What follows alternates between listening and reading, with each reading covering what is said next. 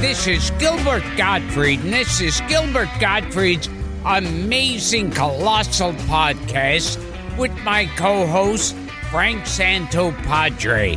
We're once again recording at Nutmeg with our engineer, Frank Verderosa. Our guest this week is a popular and very likable comedic actor who's appeared in dozens of films and television shows. On TV, you've seen him or heard his distinctive voice on shows such as Monk, Life with Louie, Duckman, Dexter's Laboratory, Punky Brewster, Magnum P.I., and The Weird Al Show. He's also known for a number of memorable performances on the big screen in films like Grease, Grease 2, Zapped, War Games, Spy Hard, I Wanna Hold Your Hand, The SpongeBob Movie, The Polar Express, and the film we all enjoy discussing on this show, Steven Spielberg's old star comedy, 1941.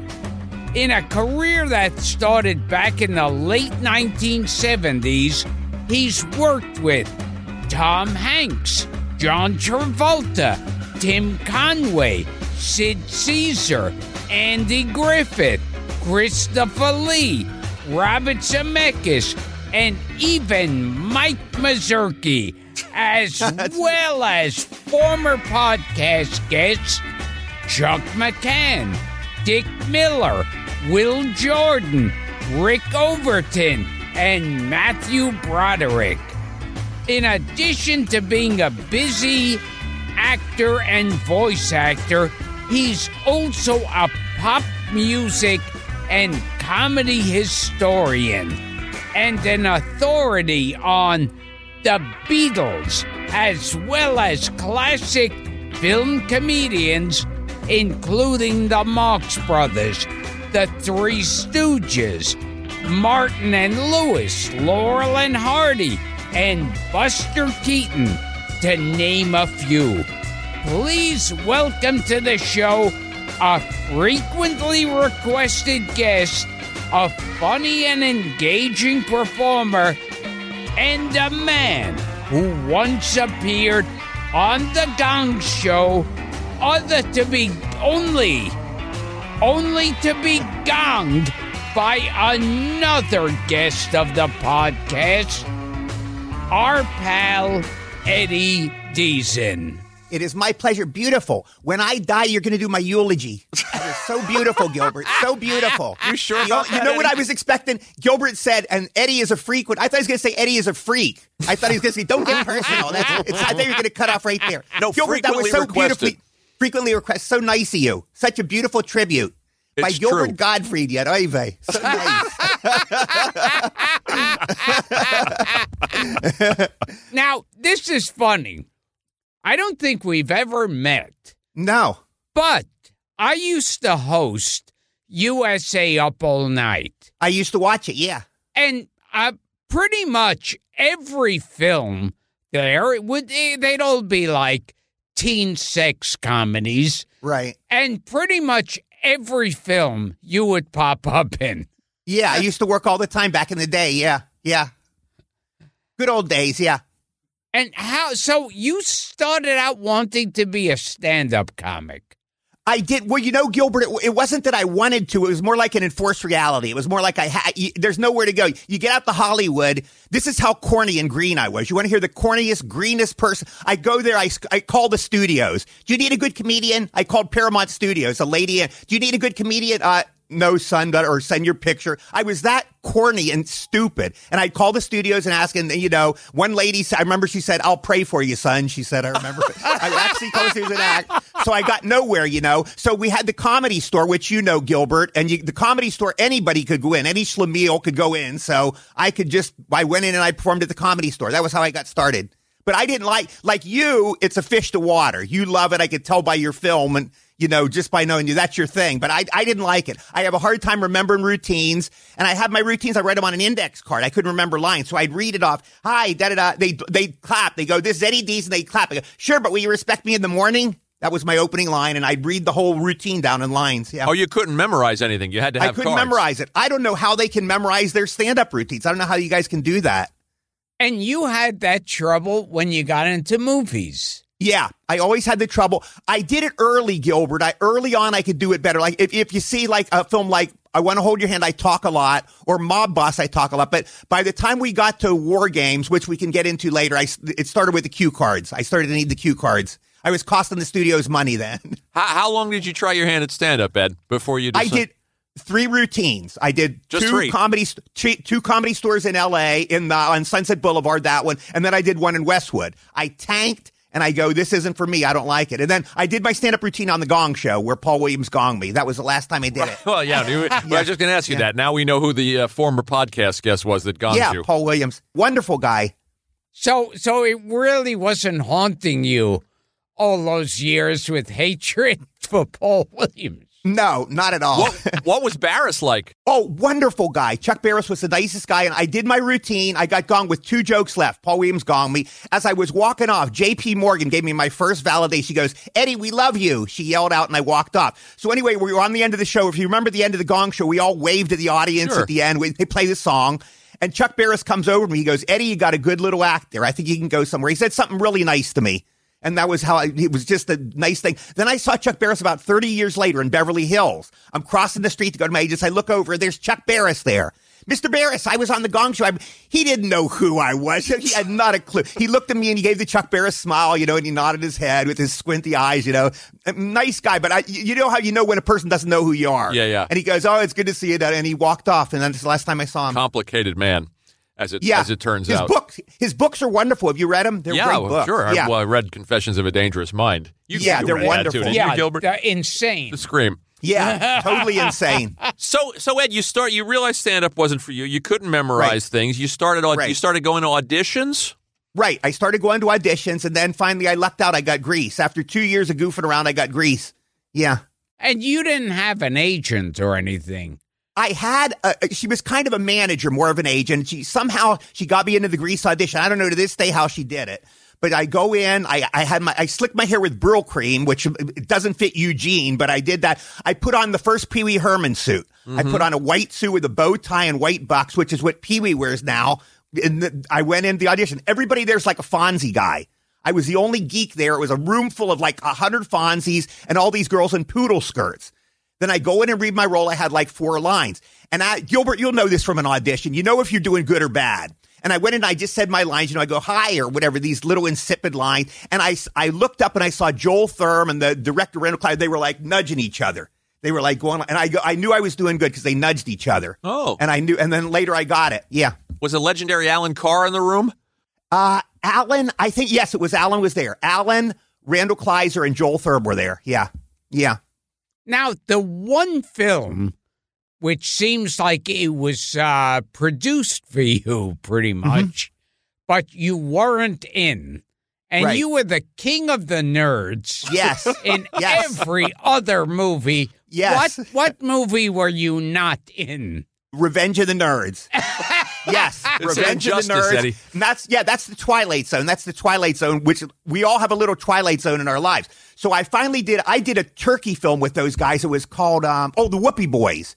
Oh, The guys that produced that did the Whoopie Boys. And I think that was the one. Was it I think it was the Whoopie Boys. But anyway, I asked the guy, he was a real nice guy. His name was Adam.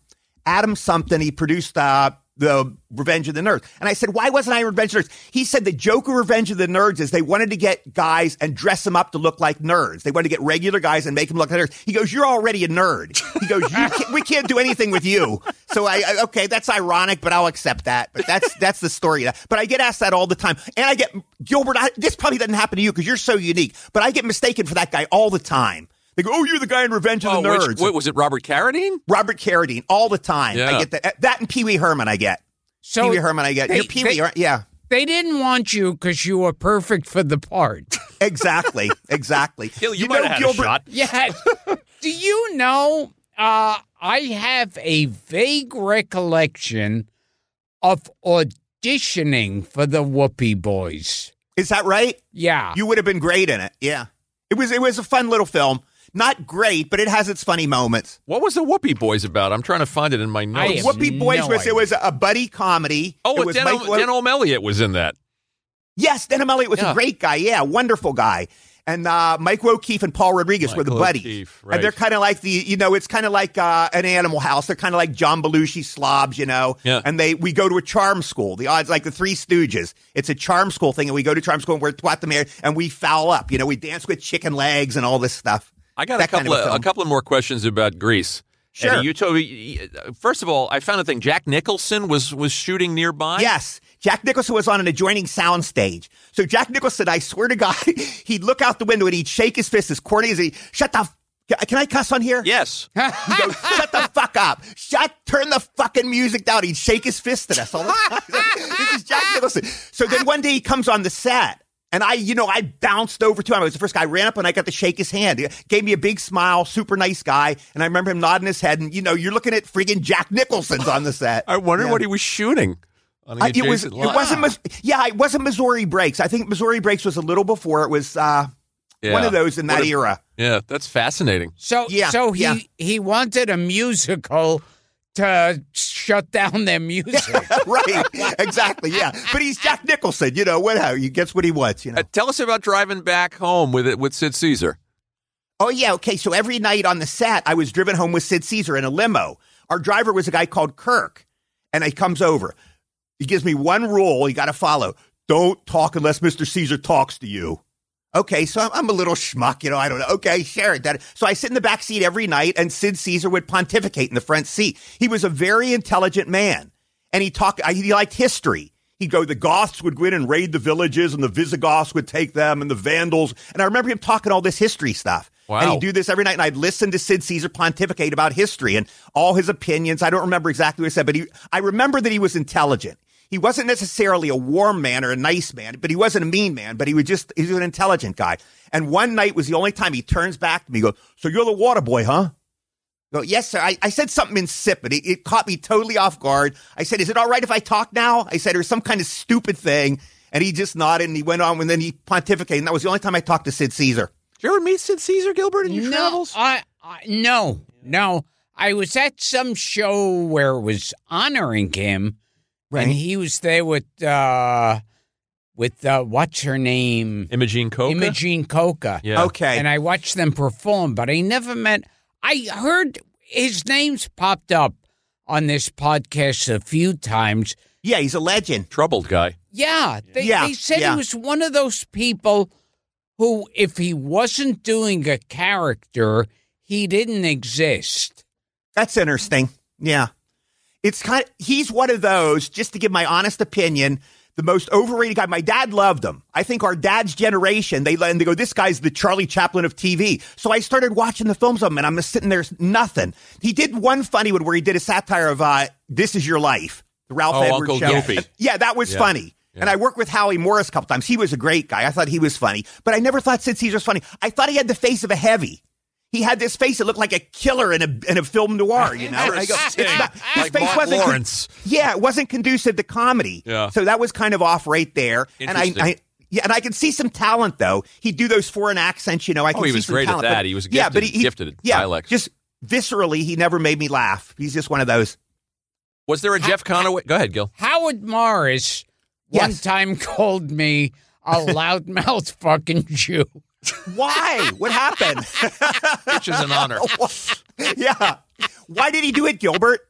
It was actually... Oh, he was at that autograph show we went to at the Beverly Garland Hotel. Yeah. I took Gilbert to an autograph show in the 90s, and he walked in, and he didn't know that he had just passed Howard Morris, who I believe was dressed as Ernest T. Bass at the time. In the overall. He just shouted out at Gilbert, there goes that loudmouth fucking Jew. No kidding. Yeah. He was very nice, though. Okay, in other words, he was being facetious. He was kidding with you. Okay, good. He was busting gold. Good. Was there a Jeff Conaway story, Eddie, before we jump off Grease? Sure. Jeffy was... troubled guy. When we did Grease... Yeah, he was a very troubled guy. He was the only cast member I didn't like. I was scared to death of him. He tried to get me laid. When we did Grease, he tried to get me fixed up with a hooker. I'd never been with a woman. I don't think I'd even touched a woman at that time. But he tried to get me laid, and I remember being in my dressing room. I was scared to death, but it never came to pass. But Jeffy was that kind of a character. And then later on, we became really close friends. We did a lot of signing shows together, and he was like a brother to me. He kind of mellowed out. But the Grease years, he was a scary character. I remember him going, "Oh, Hitler!" Pat Birch was giving us the dance instructions, and she was going, "And you women dance there, and the men go there." And I remember Jeff, he goes, "Oh, Hitler!" He said real loud, and it was like dead silence. It was one of those awkward moments. Wow. Yeah. Anyway, we go to see Jeff. Jeff was like in Greece. We do the signing shows, and Jeff had 9 back operations. He was like all gnarled and messed up and hunched over. But we go to the signing shows, and the teenage girls would come and giggle over him. They were seeing Kanicki. They didn't see Jeff there. They were seeing the guy he played in Grease. Anyway, the last time I saw Jeff, he was in a wheelchair, and I wheeled him around. We went to he was living in this old folks home. It was this place Clark Gable used to own.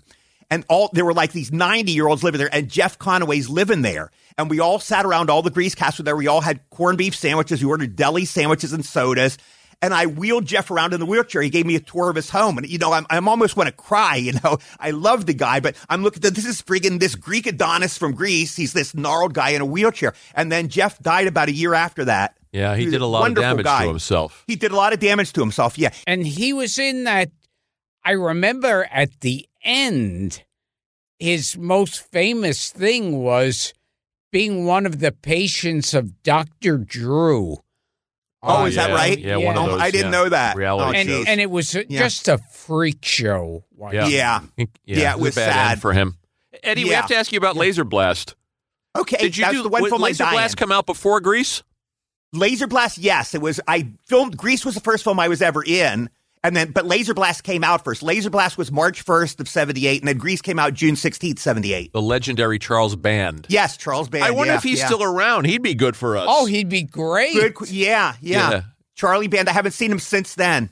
And Fred Olin Ray, another guy you've worked with a million times. I love Fred. Fred and I were pals on Facebook. Yeah, Fred Olin Ray would love you, Gilbert. He'd love it. We got to get him on. I was looking at his IMDb page. Yeah. He's made 200 movies. He's got a million stories. Crazy amount of... Yeah. He's got some Hunts Hall stories and some great. He worked with some great people. Oh, we'll get him on. They didn't want to hire Hunts Hall for his film.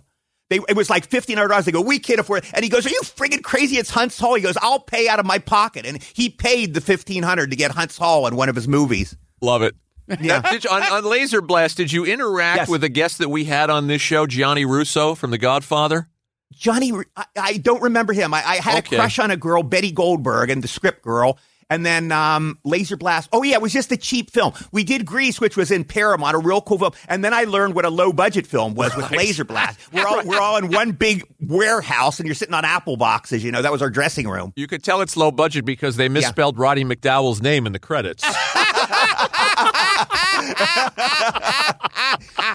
That's a bad sign.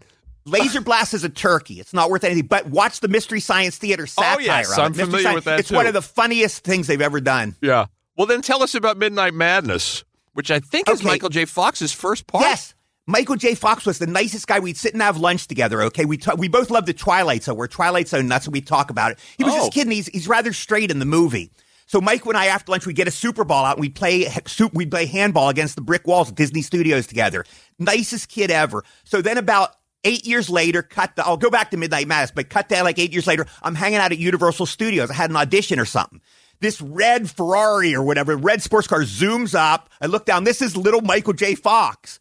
Same guy, but this is after Back to the Future. He's the biggest star in showbiz. It's like one of these corny B movies with Humphrey Bogart. You go back home.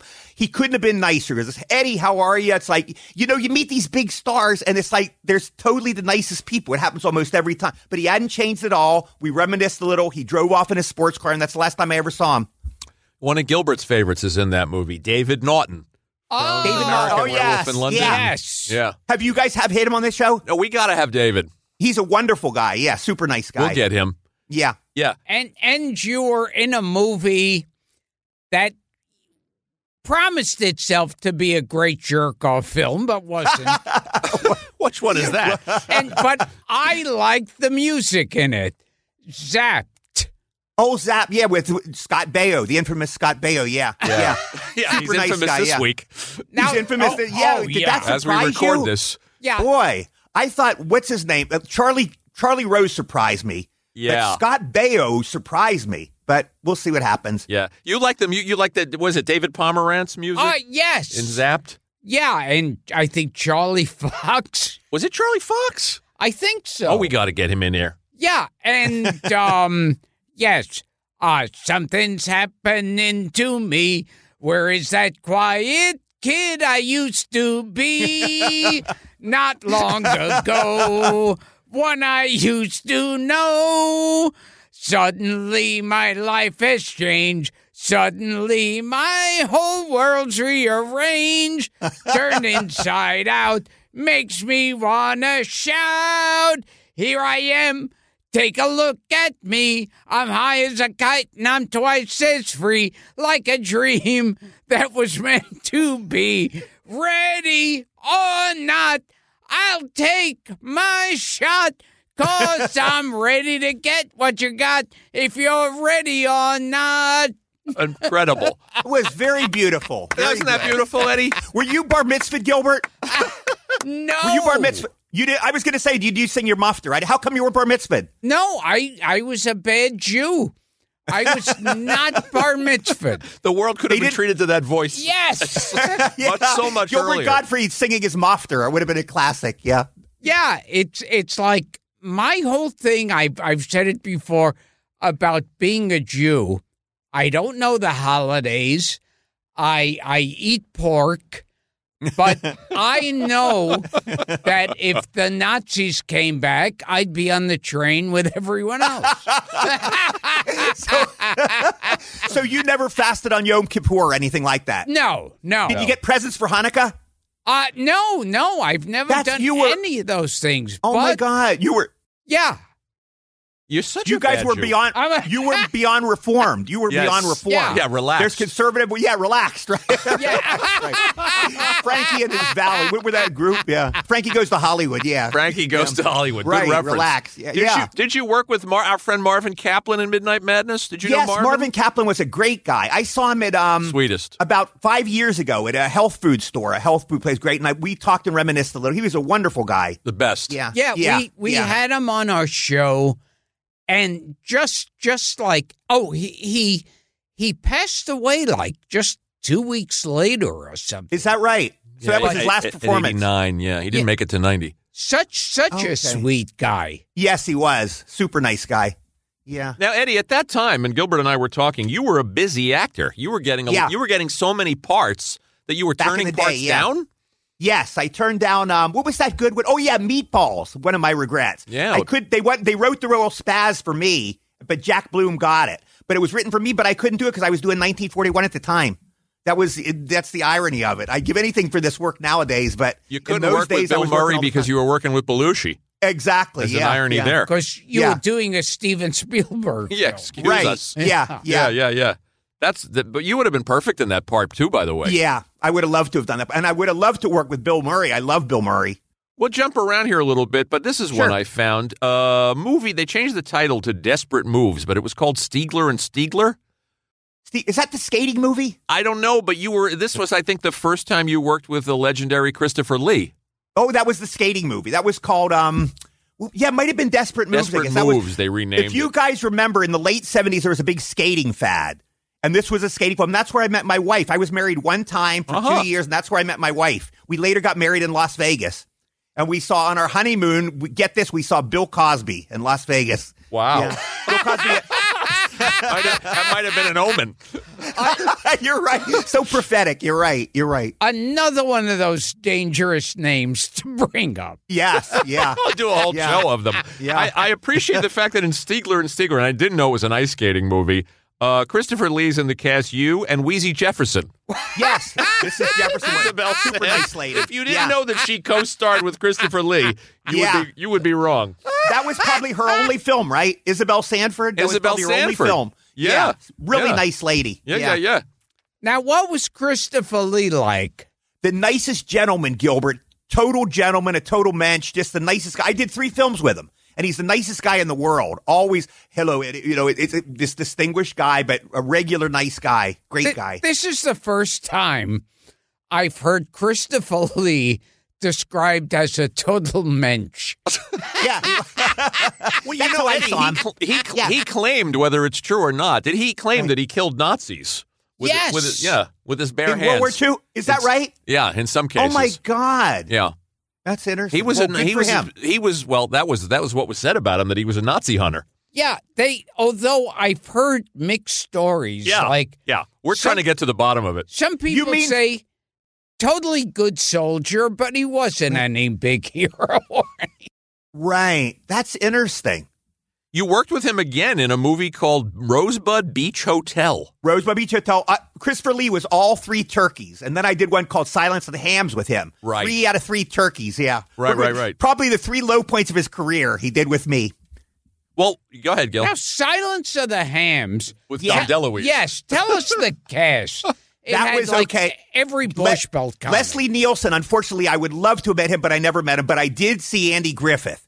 There was a scene in the movie that was cut out, and Andy Griffith is sitting on the toilet, and he walks off, and I'm like a little lackey, and I run up and I pull a cord, and they flush the toilet. And it was a funny little bit, but for some reason they cut it out. It was just a brief scene they cut out. Anyway, I want to meet Andy friggin' Griffith. Of course I want to meet him. I love the guy. So on the set, I'm looking down there. He has a boot on. This guy's boot. Get my goddamn boot off. We have Frank, take my, whatever the guy's name was, his assistant. Get my boot. He was the meanest guy ever. Just scary from what I saw. I was terrified. I don't want to go near this guy. Will you get my boot off? Get me some coffee. And he's yelling out these orders. And this is Andy Griffith of Mayberry. Yeah, I watched the show today.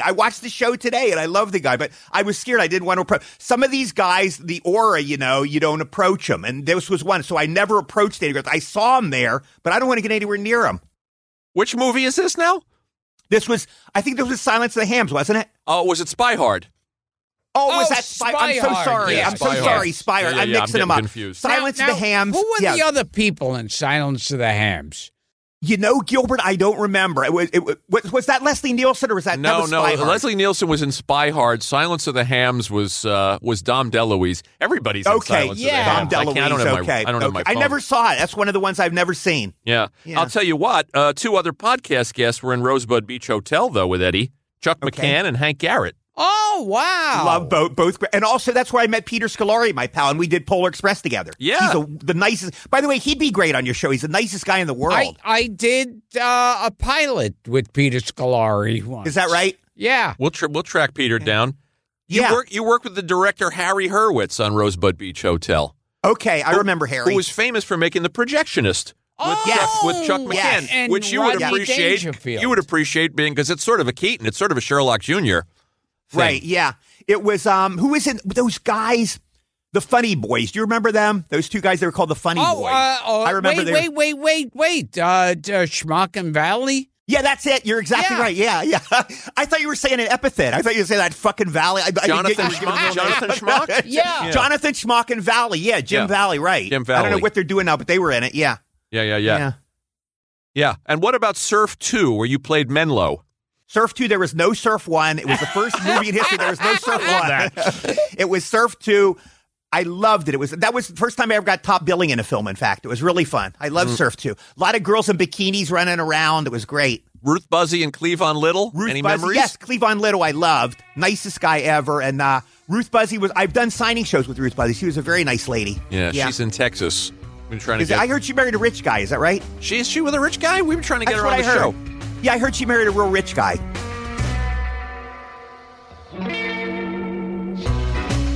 We will return to Gilbert Gottfried's amazing colossal podcast right after this. That's what you say.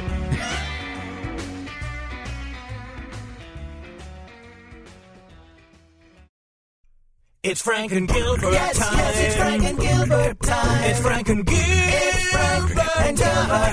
It's Frank and Gilbert. It's Frank and Gilbert time. Interestingly, and I saw this in my research, when you were doing Surf 2, you encountered a guy named Gary Graver, who worked with Orson Welles. Yes, Gary, and he was Fred Olin Ray's cameraman. He's passed away. Yeah, he passed away. He had a lot of great stories, yeah. About Wells. Yeah. I'm trying to think. Oh, it's a story on him, believe it or not. He claimed that, I don't know if it's true, but he told me Wells gave him his Citizen Kane Oscar. I'm not kidding you. As a gift. I go, you're kidding. Wow. Yeah. Wow. For some reason, for whatever, a token of admiration, or maybe he couldn't pay him, but he gave him that thing, and he claimed he had it. Yeah. Okay, I'm just going to fly through credits, Eddie, because this is fun. Sure. What about a movie called Delta Pi with Ruth Gordon? Oh, yeah, I couldn't understand her. Ruth Gordon, but I couldn't understand what she was saying. So we do a scene. With a scene, we're ready. Okay, action. Then she goes, and we'll take him and we'll walk down those flat. And I just realized whenever she stops talking, say your line. I couldn't understand a word she said. I go, yes, ma'am, I walk down the street. And then you take them over there and you go, yeah, that's right. I took this lady down and we walked down the street. You walk, huh? Yeah, I walked down the street. And that's all I did. I could not understand what she was saying. Nicest lady, very nice, but I couldn't understand her. She was really old. Yeah. She didn't scare the shit out of you like Andy Griffith did. That's right. Yeah. Andy was scary. So it's so funny that Christopher Lee is a nice, pleasant guy, and right. Andy Griffith is a fucking scumbag. You know what? You're right. I didn't think he went that far. The irony of life. You're right. It's one of the ironies. You're right. I've never heard anybody say anything disparaging about Andy Griffith. But so we've made news. But now I'll be repeating it constantly. Right. What about, here's another one. Well, we talked about the Whoopee Boys with Denham Elliott. We have to bring this up, Eddie, because this is a movie that's come up on the show, and Gilbert and I love it Sure. for all the wrong reasons, and that's $1 Million Mystery. Oh, yes. Oh, yeah, $1 Million Mystery. Yeah. Because we had Rick Overton here. Okay, I loved Rick. Yeah, The best. they got all these. Gilbert, you should have been in that one. They had all these comedians in it, and they got us together, and they tried to do Mad World again. And for me, it didn't fly, but it was all right.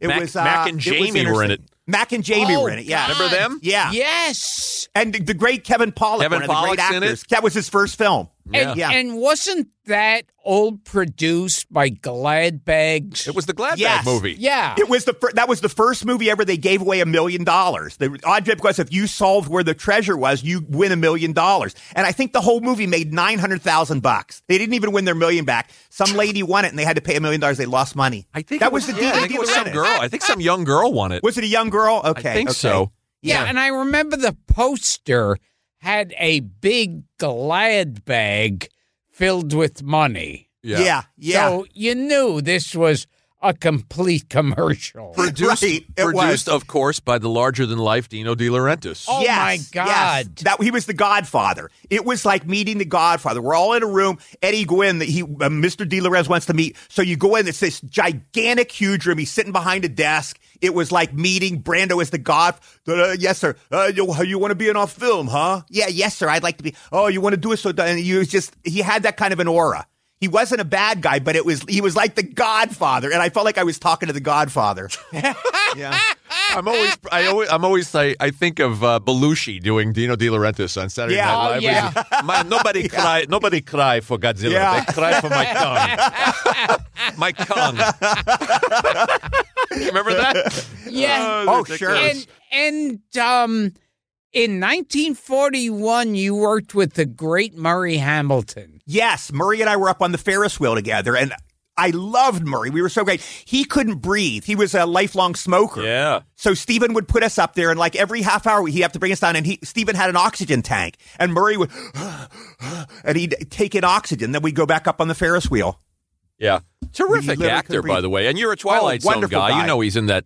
Yes. Ed Wynn. With Ed Wynn, that wonderful That was the first episode. Yeah, the first one. Yeah, he and plays Death. Yes, exactly. Also, The Hustler, which I just got the collector's edition. One of my favorite movies. Yeah. An underrated actor. Yes, he was. And you guys are funny together. I mean, I never think of Murray Hamilton in a comedy. I think of him in Jaws. I think of him in that Twilight Zone episode. Yeah. He's kind of, in Jaws, he's kind of so campy. It's almost funny. He's such a campy character. But I see what you're saying. Now, here's a crazy showbiz. Go ahead. I remember in The Hustler, one of my favorite lines is Paul Newman says to Murray Hamilton, who's like this Southern card shark, Paul Newman says, well, you know, I win sometimes. And Murray Hamilton goes, Oh, I bet you do. Isn't he in Harper, too? Doesn't he show up think so. Does he show up in Harper? Terrific. He's in a bunch of those. Maybe he did. He might have stayed friends with Paul Newman and they put him in. Now, I heard this, and I'm wondering if this is bullshit. When I do deep research on guests like you, I find these strange things. Mm-hmm. Did you ever hear this, that Zemeckis and Gale and Spielberg first approached Jackie Gleason and Art Carney? Yes, absolutely true. And get this, too. Not only that, John Wayne. They asked John Wayne. Stephen asked John Wayne to play Stillwell.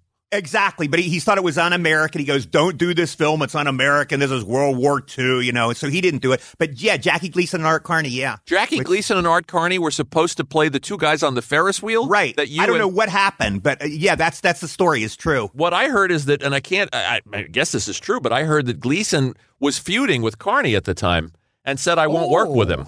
Is that right? They wound up reuniting again not long after to make a movie called Izzy and Mo. Izzy and Mo, right. I remember that. Yeah, but there's an interview with Bob Gale somewhere, and he says they approached Gleason and Carney, and it was a no-go, and it winds up becoming you and Murray Hamilton. That's interesting, yeah. I guess Art Carney would be the guy with a dummy like me, and Gleason would have been, the guy getting upset. Yeah. And you were not the voice of the dummy. No, it was a nice guy called, I forget the guy's name. Oh, Jerry. Jerry something was the voice of the dummy. They tried my voice, but Steven didn't like the way it worked. My big story on that, by the way, is I threw up in Steven Spielberg's toilet. This is one of my great honors. They had Steven. Every day we're on the Ferris wheel and Steven would whip us around. And then this one day there's a scene where the Ferris wheel goes off the pier. So Steven was whipping us around really fast and I have bad motion sickness. And I started feeling woozy. Steven lets me off the wheel and he goes, let my secretary take you to my dressing room. So I'm shaky and woozy and she takes me to his dressing room. I'm laying there on Steven Spielberg's cot. So I'm starting to feel sick. I go into the bathroom. I heave up. I go, I just threw up in Steven Spielberg's toilet. It's one of the honors of my career. I love it. How did you get in that movie in the first place, Ed? Because it's because of I Want to Hold Your Hand. Nancy Allen and Wendy Jo Wendy Jo and Bobby DeCicco for I Want to Hold Your Hand. You're all in I Want to Hold Your Hand. Yeah, we're all, and they all kept. We were kind of hoping, that you have this great little company, but because both films didn't do good at the box office, it kind of ended there. I see. Yeah. Now, aside from it being nauseating to be spun around, wasn't it scary? I didn't mind that so much, Gilbert. I don't remember being scared, but I did get sick. Just that one day was the only time I ever got sick. But no, I liked the Ferris wheel. I thought it was fun. So you didn't have to audition. They carried the four of you over because you had worked with Zemeckis and Gale on I Want to Hold Your Hand, and they said there's a beginning of a group here with chemistry. We were hoping for that. Yeah, we were anyway. But and I think they pretty much wrote the characters for us. What about Bob Zemeckis? So yeah. What about Lionel Stander, who's in those scenes with you and Murray? Lionel, I met only one day. I didn't know him that well. He seemed like a good guy, but I only met him once. We had the one scene, I think, where do not touch or do not pull the lever or something. I pulled the lever. Yeah. That was the only time I saw him. Right. He was famously blacklisted, Lionel Stander. Oh, I didn't know that. Yeah, in the Red Scare. I didn't know that. Yeah, he was a victim of the Red Scare. We've talked about that movie on this show. Gil, we did an episode about 1941. Oh, yes. And it's an uneven movie, obviously, but there's I guess it's one of those movies that the expectations for it with that cast and Spielberg, was so high. Yeah, that people were bound to be disappointed, but there's so much to love about it. It was an interesting cast. I'm not crazy about it myself, but I meet a lot of people who like it. To me, I went to the premiere. Mrs. Spielberg thought I was going to kill myself. I walked out in a daze. I go, this is, you get in a film with Spielberg, you were John Belushi, and I thought, this is once in a lifetime, And I saw the premiere, and I knew it would tank. I saw it, and I go, for me, Frank, it wasn't funny. I got maybe... When we went to the premiere, it was like a ghost town. It was like one of those things with a tumbleweed. Dan Aykroyd was there, and you could hear his hollow laughter. It was just Dan, and Dan Aykroyd was the only one laughing. Oh, man. Steven wasn't there. Steven wasn't at the premiere. Ron Howard, I remember, was there. And it was a dead premiere. And I walked home, and I was just in a daze. I go, this is going to tank so bad. Yeah. And you probably, when you were in a Spielberg movie, you thought, I better be making my Academy speech. Exactly, Gilbert. You thought, this is in the bag. I got Steven Spielberg. Belushi was the hottest comedian in the business. This is a sure thing, how can it? And then It did make its money back. It wasn't as big a financial bomb as they thought, but, it got savaged. It was the most savage comedy ever. I have to say, though, it's filled with great performances. I mean, you and Murray are wonderful. Stack is great as General Stillwell. Slim Pickens is funny. Yeah, yeah. I mean, there's some moments, I guess. They're really isolated, very, very good isolated moments in it. To be honest, I'd have to see it again. Yeah. I think you should. And Warren Oates is great. Okay. You did a movie called Mob Boss. Yes, Morgan Fairchild. Yeah. And you said you had quite a good time with Morgan Fairchild. That was a great one. She asked me the easiest question of all time.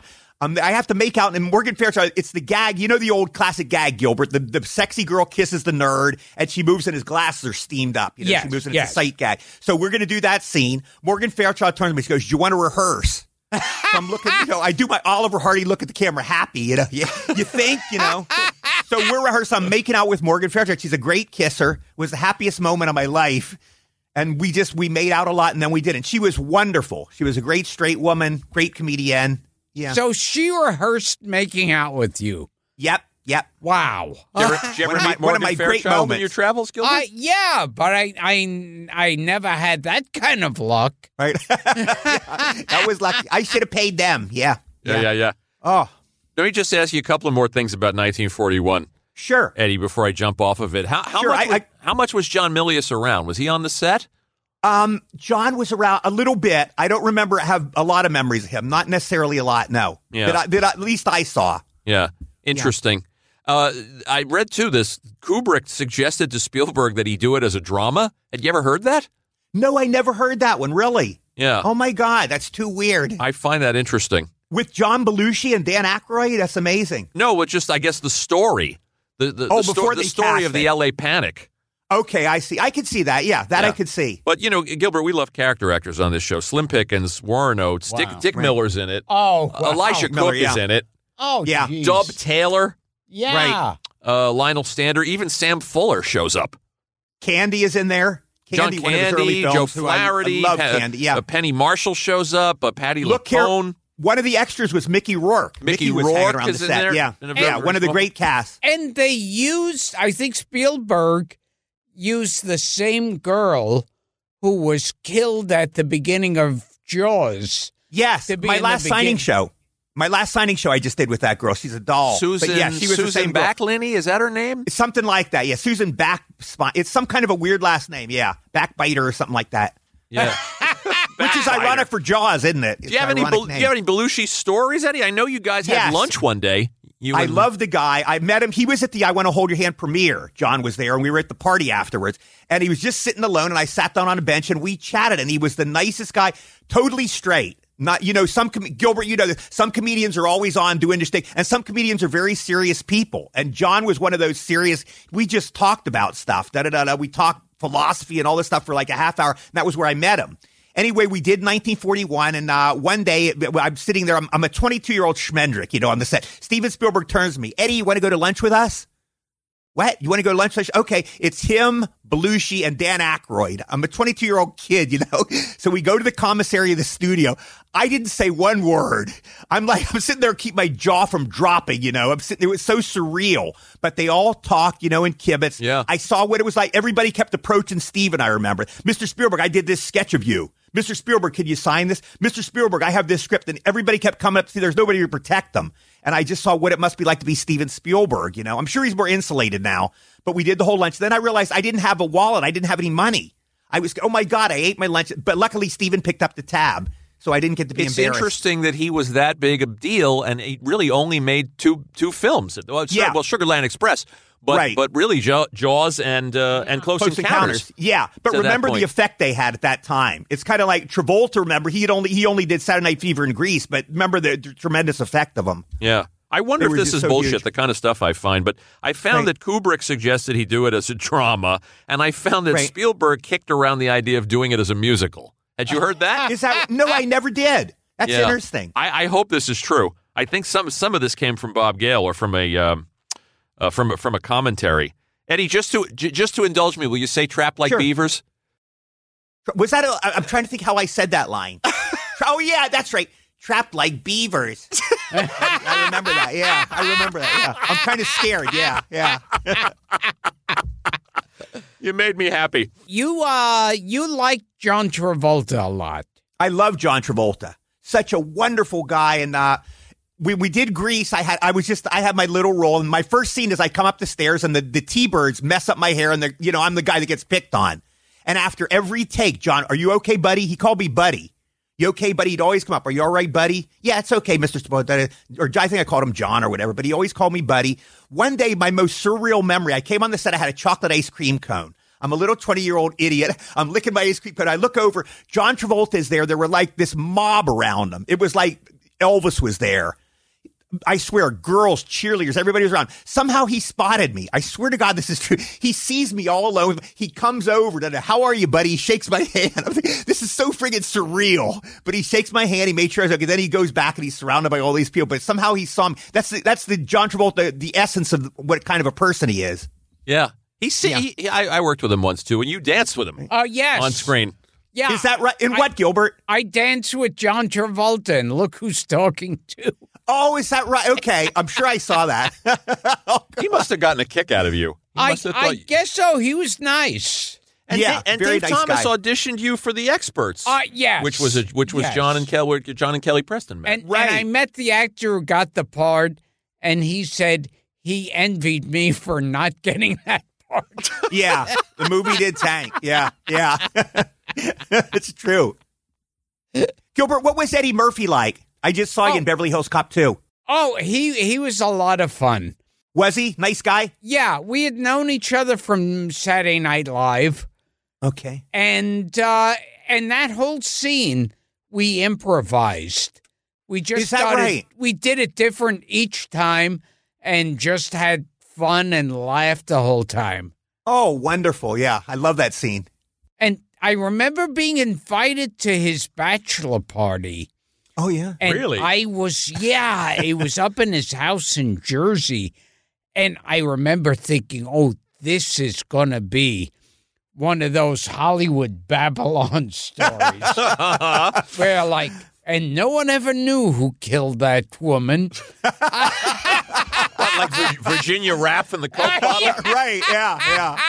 Eddie gets all our references. Oh, yeah, sure. Eddie, you're so perfect for this podcast. You have to listen to it. Or like that William Randolph Hearst yacht ride. Oh, the Bogdanovich movie. Yeah. The Cat's Meow. Yeah, with where Charlie Chaplin. With Chaplin, supposedly. Chaplin was on there, yeah. Thomas Ince. Thomas Ince. Yeah, Thomas Ince, right. Thomas Ince, yeah. Yeah. I thought you were going to say, what's his name? Who was the horror guy that was doing the autoerotic asphyxiation? Do you remember this? It came up on a previous show. Oh, the guy that was found under the Cyclops, the dog, the guy that was found. Oh my God, Albert Decker. Albert Decker. Oh yes, yeah. He did a great found Twilight him Zone.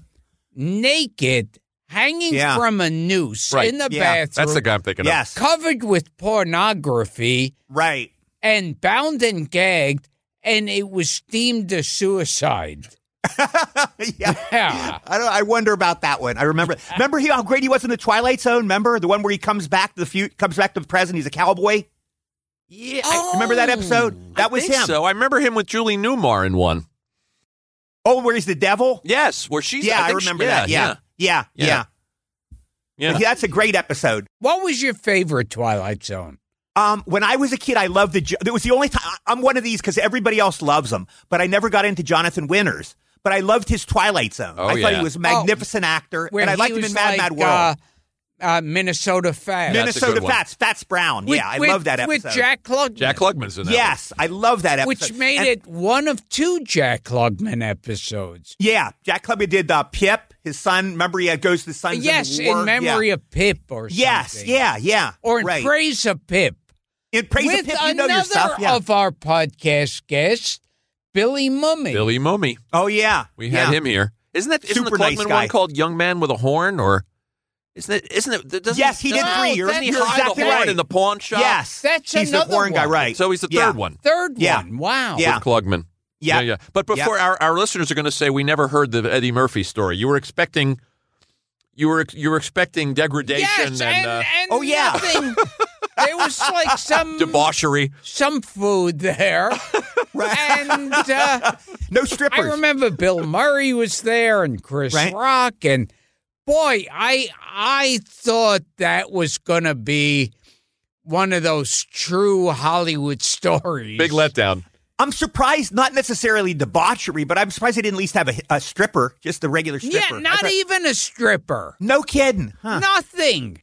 It's amazing. And I thought this would be like, you know how it was suggested that, what's her name, the gossip columnist for William Randolph Hearst. Hedda Hopper? Luella Parsons? Maybe Luella Parsons allegedly got a lifetime contract basically to keep her mouth shut. I've heard that. Yeah. Oh, is that right? Yeah.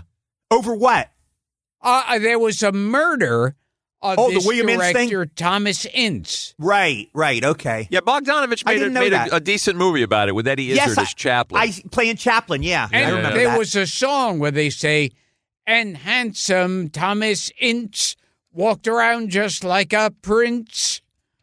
Wow. Very interesting. Yeah. Okay. Yeah. So tell us, you worked with Zemeckis and Gale in 1941, but how did you, but obviously before that, I Want to Hold Your Hand, how did you meet those guys?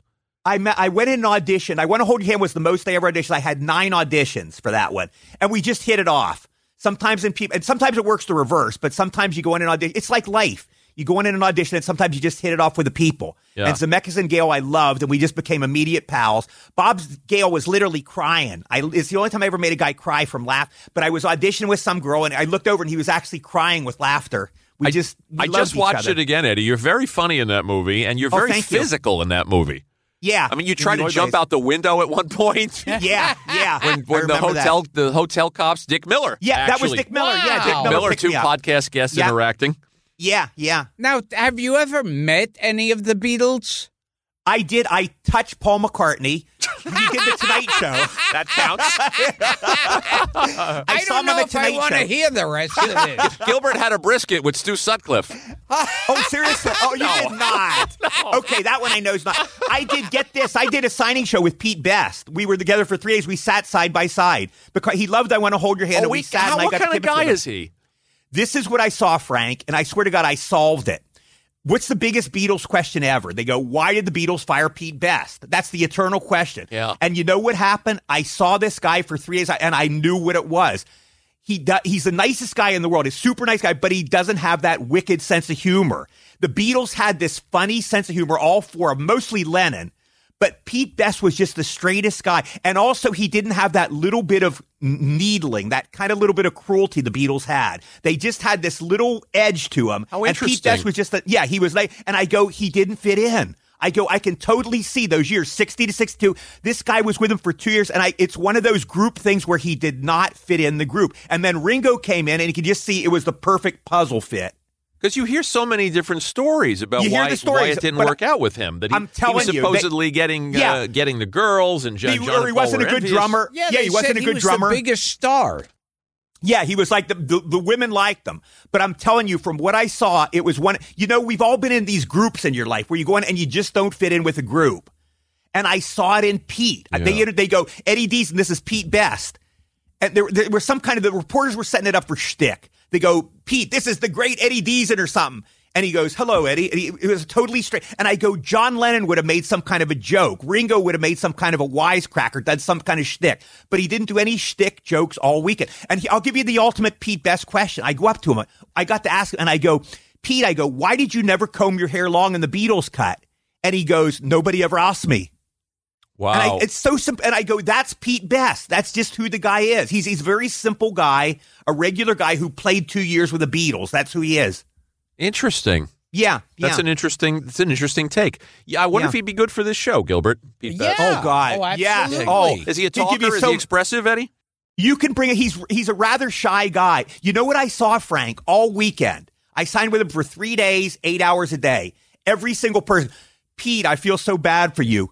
Pete, I'm so sorry. Oh, Pete, God. You really got He's been hearing that for 50 years. Yeah, that's what I said. I said, Pete, you've been hearing this for 40 years. And he just nods. I go, you must have heard everything for 40 years. And he just nodded his head.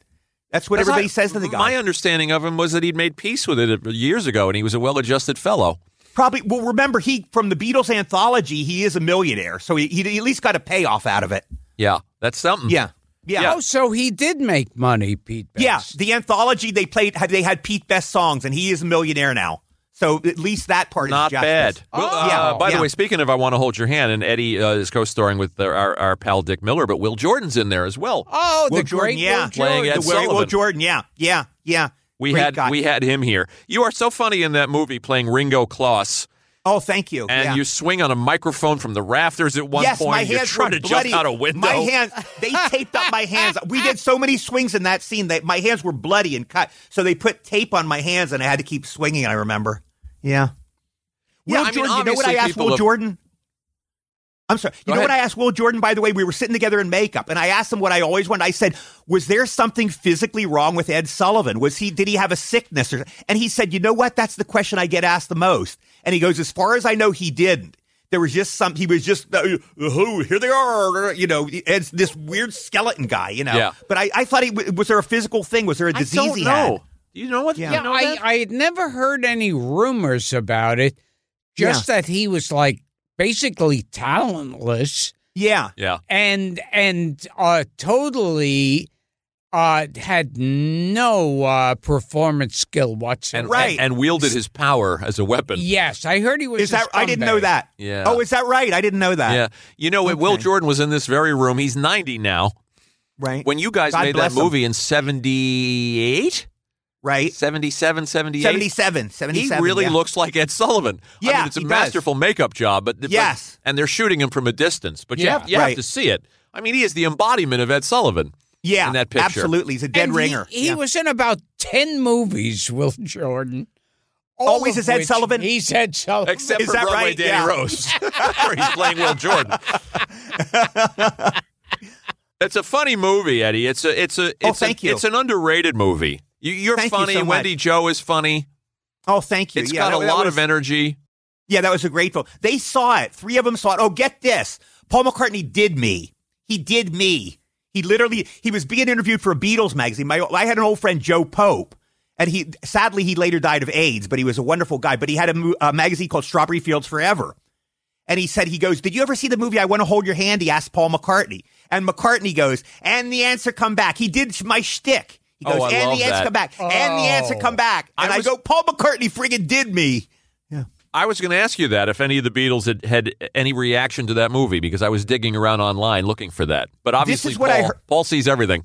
Yeah, this is what I heard, Frank. I heard one report, there was like a little blurb in Variety, and they go, Paul and Ringo saw a screening and they both liked it. But then I heard an interview with Ringo, and he goes, I can't believe Spielberg got involved with the garbage film. Like, he didn't like it. So I don't know which story's true. Interesting. Yeah. Interesting. And you like Tom Hanks a lot. I love Tom Hanks. Nicest guy ever. I didn't know he was in Polar Express, okay? I auditioned and I came to the set the first day. And they go, Eddie, we're going to do this thing called motion capture. And they showed me a little screen of it, a little acting of it. And I heard it was Tom Hanks' voice. I go, nah, it couldn't be. Nobody had told me Tom Hanks was starring in it. So I get in. All of the cast and crew are there. There's like 100 people in the room. Tom Hanks is in this. So one of the producers goes, just relax. He's like a big overgrown kid. Okay. So Tom Hanks comes bouncing in the room. He comes to me out of everybody that comes out. Hi, Eddie. I'm Tom. No shit, Sherlock. Yes, sir. No. The nicest guy ever. All through the shoot. I got to tell you the greatest story ever. We did some retakes of Polar Express. We were doing some pickup shots at the end. It was the day Captain Kangaroo died. Bob Keeshan, Captain Kangaroo. We all sure.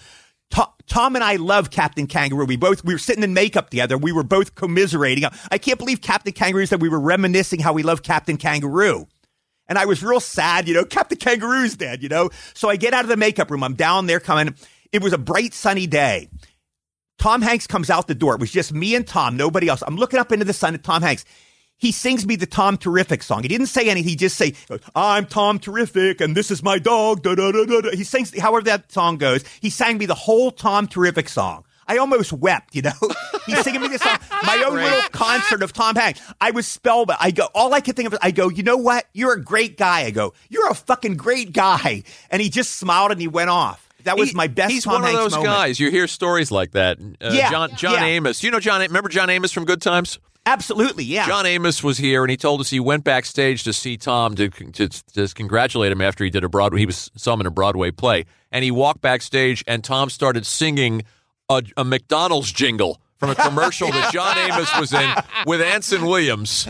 Oh, my God. And it made Hilarious. John so happy. I think he's one of those guys that just... He's that kind of a guy. He had the Santa Claus suit on, okay, in Polar Express, and he was around the set, and they had a hammock for him, and he was laying there, and I go, this guy is freaking Santa Claus. If there was ever a Santa Claus in real life, this guy is the embodiment of Santa Claus. That's Tom Hanks.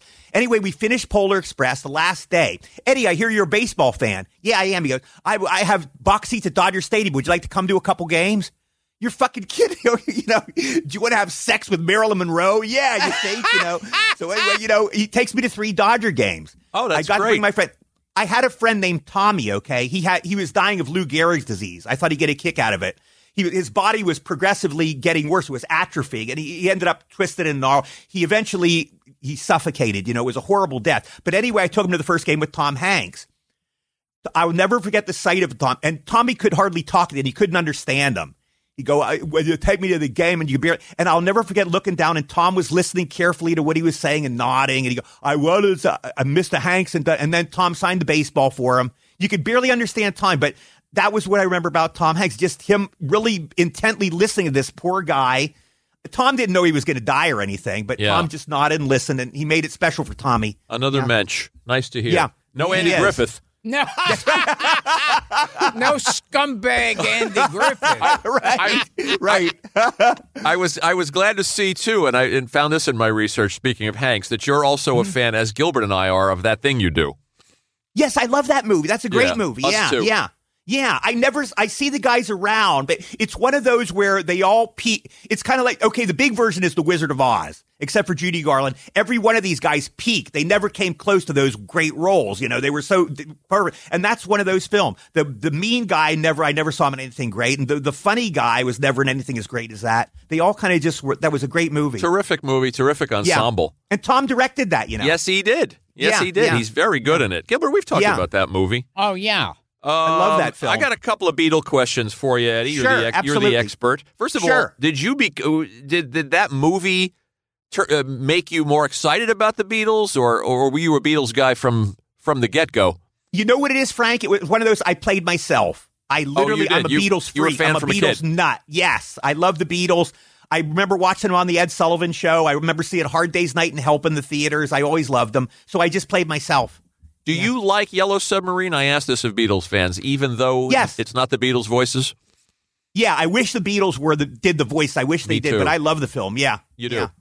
You do. I wish they'd done more films. They were such great comedians. I know. And after Help, it just stopped. But they could have been a great comedy team.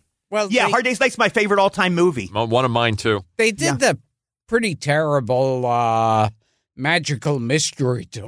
Yeah, it's a strange one. Yeah, that's not really a narrative so much as it's like a disconnected series of music videos. Yeah, you watch the great videos, right? And then in the between, it's like they were these stone guys. George said it was the most expensive home movie ever. It's like these 4 guys just making a big home movie. That's what it looks like. Did you see Across the Universe? Did you like it? No, I never did. Never saw that, Frank. You should see it. Is it good? Worth seeing? Yeah, worth seeing. Ambitious. Okay. It's got the music.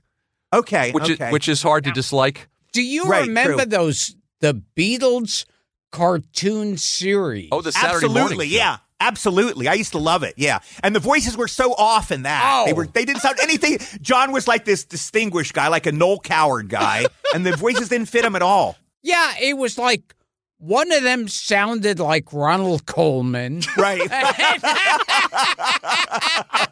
Like anything right. vaguely British You're was right. good enough. By the way, Gilbert, like Laird Krieger.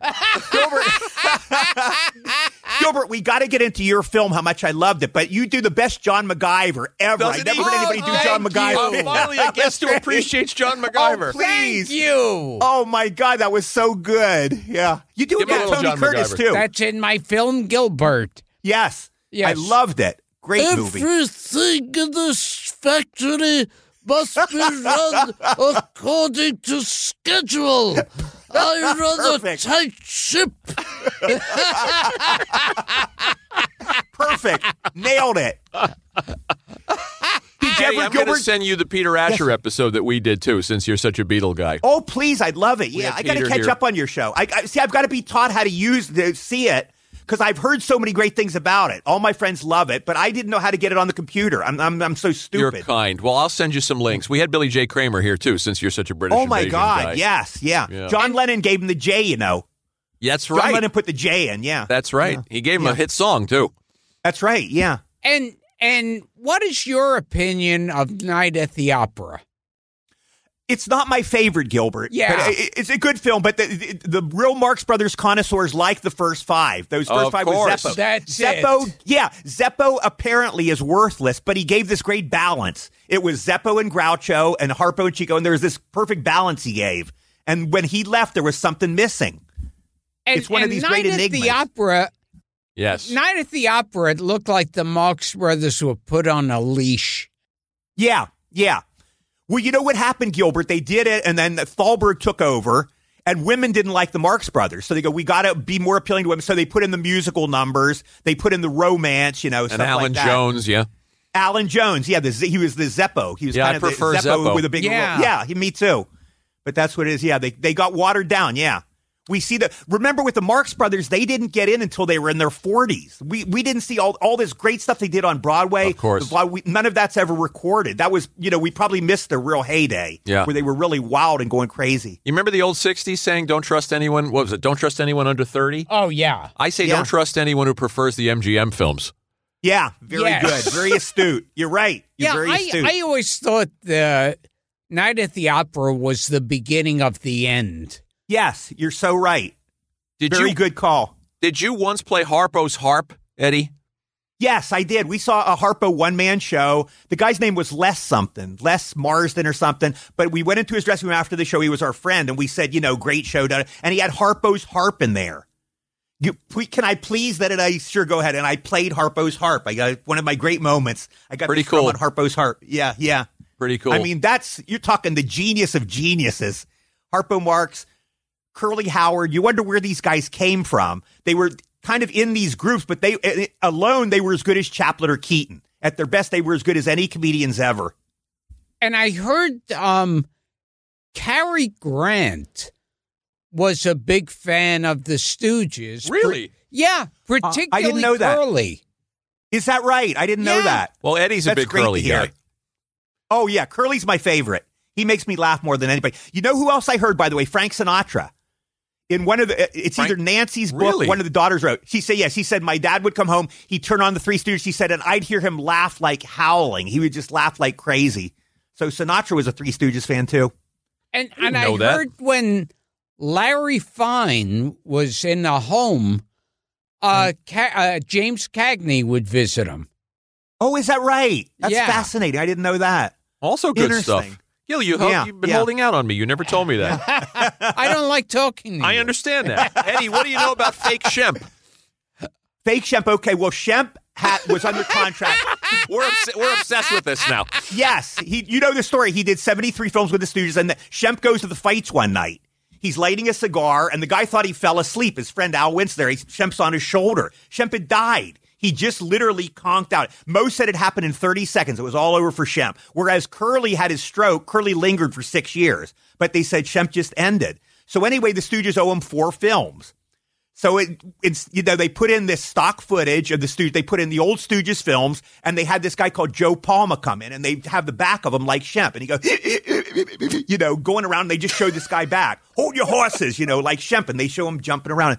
If you look at it, it's almost unnecessary. Well, but that's what fake Shemp is. It's kind of like so the audience would understand, like when they would have George going to George Steinbrenner's office in Seinfeld, Right. and the George Steinbrenner guy would be like bouncing from side to side, and if he got up from his chair, he ran out sideways. Right. He That was never Larry turned. David.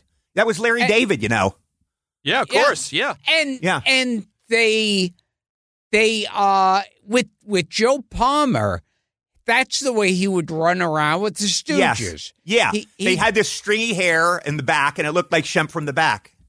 Yeah, it was crazy. Fake And then sometimes he would like carry like a bunch of brooms or mops. Yeah, as exactly. a gag to cover his face. Exactly. And I heard Sam Raimi, the director, when he's doing a trick in one of his movies, he calls it a false shemp. A fake shemp, yeah. A fake shemp. Yeah, it's fake showbiz shemp. nomenclature now, yeah. Love Yeah. it. Love it. Love it. You are a Stooges expert, Eddie. Oh, I love the Stooges. Yeah. You talk to they're Drew my Friedman favorites. a lot about the Stooges on Facebook? Honestly, no. I've seen his drawings, but we've never really. I mean, I love Drew, but I've never chatted with him so much. You guys should I know chat. he loves Shemp. Yeah, I know he loves You Shemp. guys would have a 9-hour phone conversation. Yeah, he's a Shemp man. There's a few people that like He Shemp is a better than Shemp Chris. man. Yes. Yeah, fair enough he's to a, say. Alex Trebek on Jeopardy is a Shemp fan, and the guy that plays SpongeBob SquarePants, my friend Tom Kenny, Tom Kenny. prefers Shemp to Curly. Yeah, there's very few, but some like Shemp better. Now, I also heard that the guy who inherited the Three Stooges fortune was the family of Curly Joe DeRita. Is that right? I didn't know that. Oh my God! The most unfunny. We got to check with Steve Yeah. Cox Yeah. on that. The most unfunny. Yes, Stooge the most of all unfunny world. time. He's a world famous comedian, and he's never done anything funny in his life. This guy, he's the No. least funny world famous comedian because he's a member of the Three Stooges. Alan Jones was Okay. funnier. Yeah. Alan Jones was funny. You're right. You're right. It was like at that point, Mo and Larry saw a fat bald guy and Yeah. said, good enough. Yeah, the guy, right. The guy had no comedy instincts at all. You know how I always say it? It went down progressively, like an Aristotle equation almost. What Curly is to Shemp, as Shemp is to Joe, as Joe is to Curly Joe. They went from the greatest comedian ever to a very funny comedian, to a guy who was occasionally funny every once in a while, to a guy who was never funny at all, the least funny guy that ever lived. It's a perfect syllogy. Yeah. Stooge theory, according Yeah. to Eddie Deezen. Absolutely. It is. Oh, It is. fantastic. Yeah. Eddie, I got a couple of quick questions from our listeners. This is called Sure. Grill the Guest, and people go Now, to... wait, before, Go ahead. didn't you live next door to a woman who used to appear in Three Stooges films? Yeah, Greta Tyson. She Yeah. just Oh, my God. She just died. You know Yeah. who she was? Sure. She was with Joe Besser. Yeah. She was on the Upper East Side. My wife came Yeah. home one day and she said, I saw a woman in the street. I don't know her name. I don't know anything about her, but I can tell you by the way she carried herself that she must have been in the movies or she Right. must have been a great actress at one Right. time. And so a couple of weeks later, I ran into her. Somebody in the bank knew her name. We had no idea who she was. I was too shy to approach her and said, oh, that's Greta Tyson. She was a stand-in for Marilyn Monroe, too. Is that right? She- Oh my God. Yeah, she did a lot of things, and she worked with the Stooges. Right. And I never saw her again in the street. She lived on the Upper East Side. She just passed. And Yes, I she heard just there passed away. And who was that fat girl who worked in about 2 Three Stooges movies? With Joe Besser? Yes, yeah. Yes, big- I big remember her. fat girl. Tiny. They called her Tiny, but I don't remember her real name. Her I don't And- remember. And I remember she, in her stage act, one of her lines, her slogans was, let's go places and eat things. The Okay, stuff that you was remember. that was in Midnight Madness. They must have got Midnight Madness from that. Remember the fat chicks in Midnight Madness? That was their Yes. catchphrase. They must Yes. have got that from Greta or from that fat lady. I mean, Here's 2 questions from fans, Eddie. Laura Pinto, Sure. our friend Laura Pinto. Eddie appeared in 3 movies I absolutely love: Grease, I Want to Hold Your Hand, and Polar Express. What was his favorite experience of the 3? oh my God, I guess even though I have such a little role in Grease, I'm so negligible in Grease, but because your first film was such an adventure, it's so much fun. That was probably the most surreal fun, I guess, Grease. Grease. Polar Express is a close second, yeah. And didn't you go to? Isn't there a story about you going to church? Yeah, that's a During religious Grease? story. Yeah, again, if you're a religious person, you take the story as gospel. And if you're not religious, you just say it's a coincidence. But anyway, I was in Greece. I was Eugene. So I got the script. I had like 4 lines. It was a little role. But anyway, they hired me. Eddie, you're in Greece. I was celebrating. I told all my friends. I told my family. They called like the next night as if to kick me in the balls, They cut Eugene out. Eugene's no longer in the movie. You can imagine how I felt, My whole world had been ripped away. So my agent and I were talking. I was about to cry, Let's go to church and light a candle. What? Go to church, you light a candle. Okay. I'd never been in a church in my life. I'm Jewish, so we go in church. So you light a candle? Yeah. We light a candle. I swear to God. We both lit candles. I think it's still the only time I've ever been in church. But anyway, we go out. The next day, they said, Eugene was put back in. You're back in the movie. It's a true story. It's my only religious story. Oh, I love that. Yeah. The power of prayer. Yeah. So Jesus is still around, and Right. and this is the kind of things. Yeah. Jesus, Put Eddie back in Greece. Exactly right. He wanted Eugene back in. The guy did. And most of the time in movies, with the crew cut and the voice and mannerisms, was all like a Jerry Lewis. Unequivocally, I worship Jerry Lewis. But never Sammy Petrillo. The world to me. Yeah, I got more compared to Sammy Petrillo because my talent level is more Petrillo than Jerry Lewis. Jerry Lewis is God, But anyway, I met Jerry. I'd seen Jerry Lewis. I saw him in Vegas and I saw him in Damn Yankees. I met him. This was maybe I'd say 5 years ago. He's signing his CDs, or it was some CD was what he did, the jazz singer. He was there. So I'm in line, I swear to God, I turned into a 12-year-old kid. I'm standing there rehearsing. Mr. Lewis, I'm your biggest fan. I've seen all your movies. I'm rehearsing over and over. Mr. Lewis, I'm your biggest fan. I've seen all your movies. I love you. The guy's heard it 20 million times. But the thing is, some celebrities can hear it again and they'll appreciate it in present time. And some are fuck you, So anyway, I go to Jerry Lewis. It's my turn. There was a split second where he did a take. He saw me walking. Now, I never knew, did he recognize me? Did he know I was a guy in the movies? Or did he just see this freaky looking guy? Because I walk funny. I have scoliosis and I naturally walk crooked. So he either saw me looking funny or he knew who I was. But there was this split second he saw me. So anyway, I walk up. I remembered my lines. Mr. Lewis, I'm your biggest fan. I've seen all your movies. I think you're the greatest comedian in the world. Dead silence. It's like Adolf Eichmann is looking at me. I swear to God. He looked at me with such disdain. This guy, the guy hated my guts for whatever reason. He looked at me with total disdain. He did everything but sneer at me, But I'm saying, I started babbling stuff. I was nervous. Mr. Lewis, I think you're great. I loved you in the movies with Dean Martin. I'm saying these stuff. I dropped the names of a couple people that knew him. I go, I know Jim Neibauer. He's dead silence. And then finally he deigned to say, he said, thank you, he said. It was like a little kid being forced to eat their spinach. That was how he did. He goes, thank you. Unbelievable. And then I took the things I go, thanks, Mr. Lewis. So I went down and saw my manager. He goes, what happened? I go, I just met Santa Claus and he kicked me in the balls. That's how I felt. I had never been, he goes, you look like you're going to cry. I almost cried. Yeah. Oh my God. Adolf Eichmann. That was a bad one. Yeah. Oh God. I heard he had his mean side, but boy, he had his mean boy. side. You heard that, huh? This was just the most hostile thing. If you can imagine, if you've ever been a person that just absolutely hated your guts or just had no time for you, and that's how he treated me. Maybe he knew that you were kind of doing a little bit of Jerry. I always went, I'll never know, but it could have been that. It could well have been that. This is this third-rate guy. And I know he hated Sammy Petrillo. So maybe think, this guy's another Sammy Petrillo, and maybe that's why he hated me. I don't know. For sure. Sammy Petrillo once showed up at one of his shows, and Lewis had him kicked out. Really? What a guy. He hated him that much. Yeah.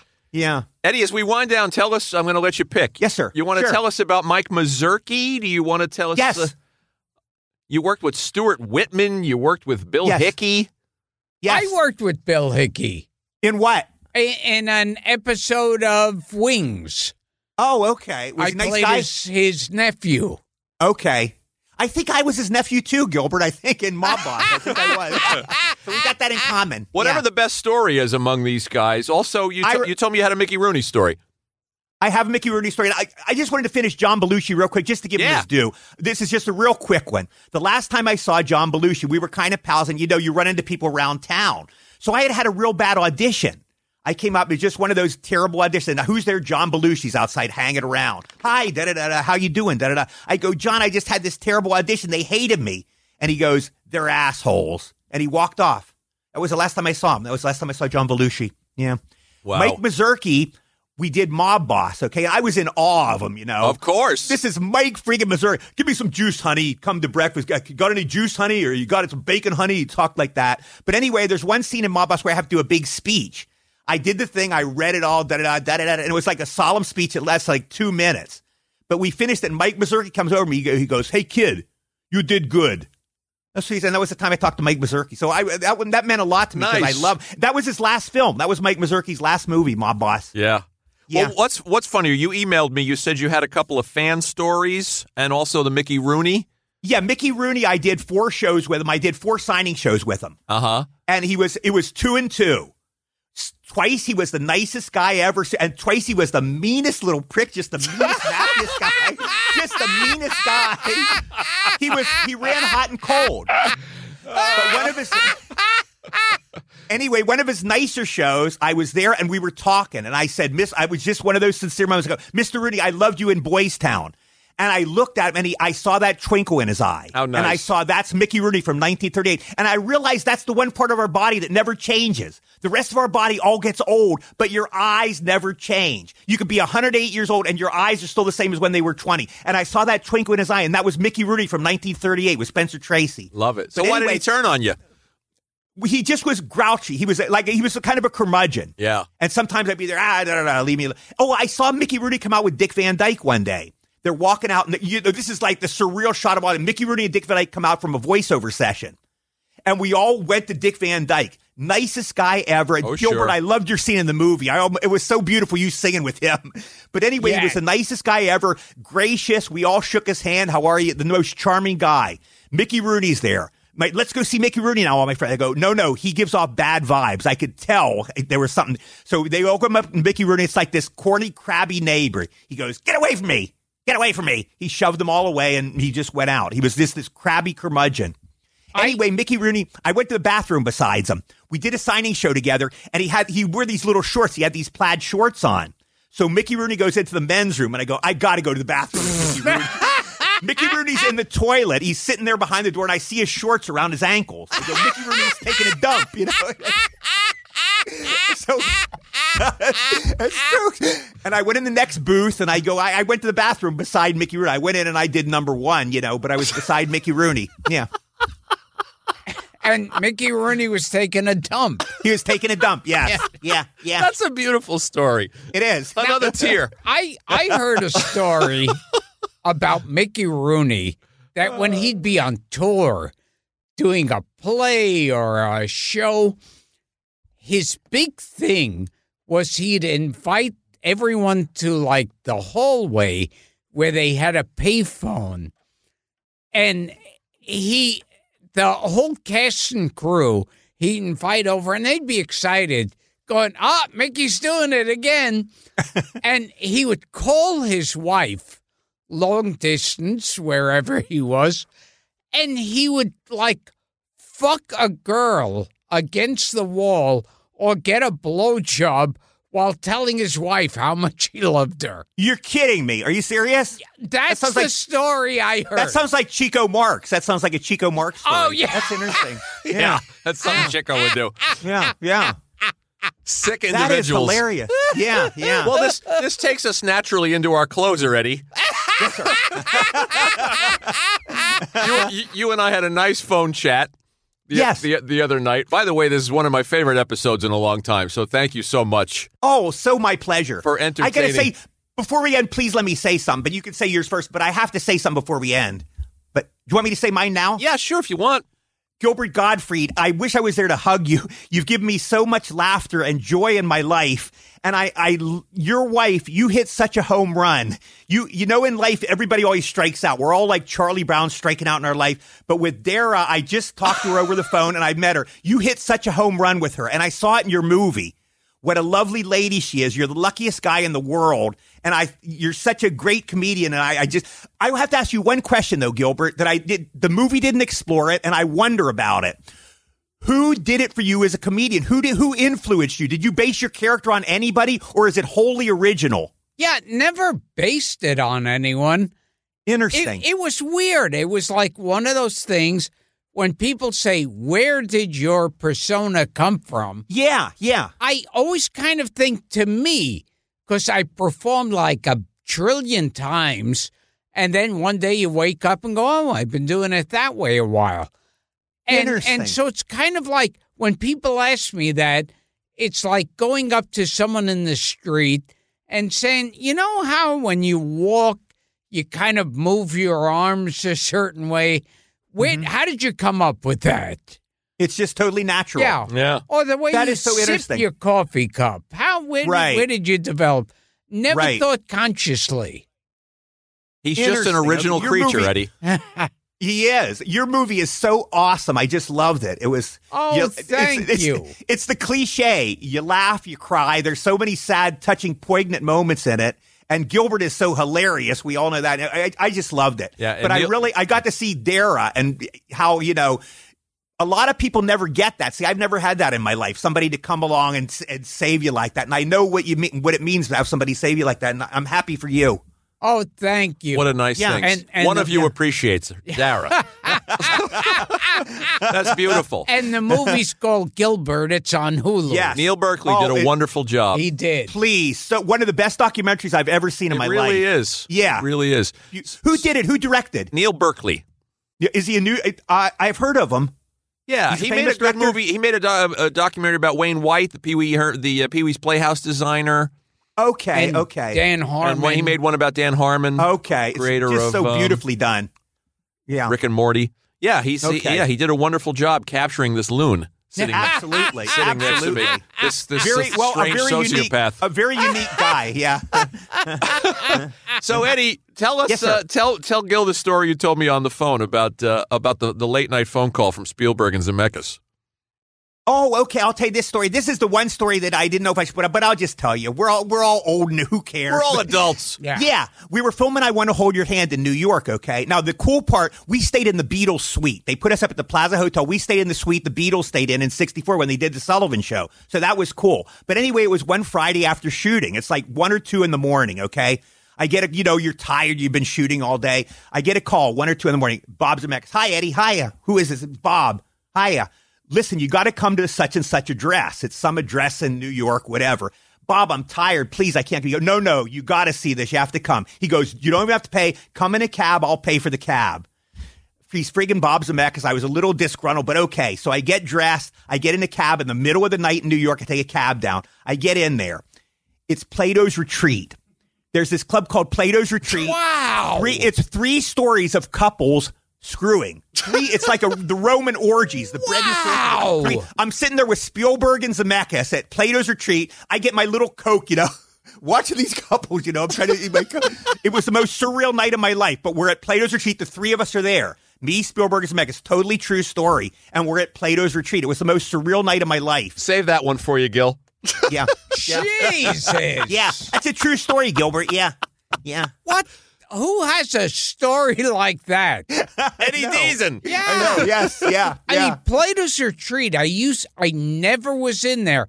I Yeah. used to hear about it all the time, though. I'm sure AIDS killed it off. I'm sure this was before the AIDS. Oh, they era, closed it down during the AIDS crisis. Absolutely. Yeah, it was a They different closed world. down all those sex clubs. Yeah, it was a different world. Yeah. But 3 stories, and you couldn't believe what you were seeing. It's like something out of a bizarre movie.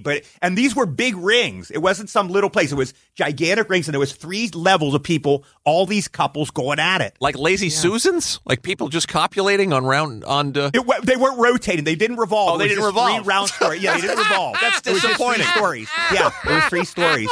And we were like 3 little kids, We're looking at this. Yeah.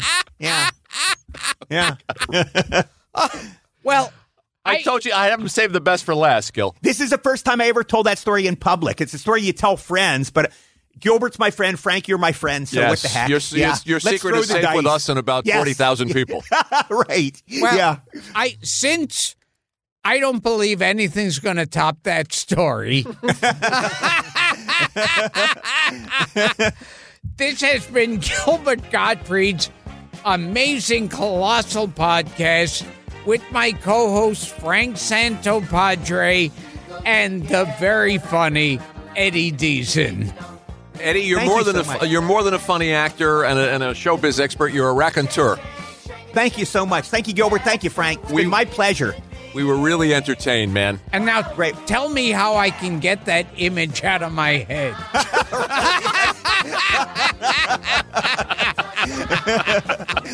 Which one? Mickey Rooney in the stall? The other. So many. Thank you, Eddie. Sure, my pleasure. Take care. Have a Thank great week. you, Have a great Eddie. year. Continued success, Gilbert. You're the best. Oh, you want thank to you. plug anything, Eddie? Your website? No, actually not. It's the 40th anniversary of Greece. We're hoping we get some signing shows this year, but nothing specific. Okay, so hopefully great. we'll get some signing shows. That's pretty much my gig now. Yeah. Okay, Yeah. buddy. Thank you for Okay. this. Take care, you Thank guys. you. All right. See you later.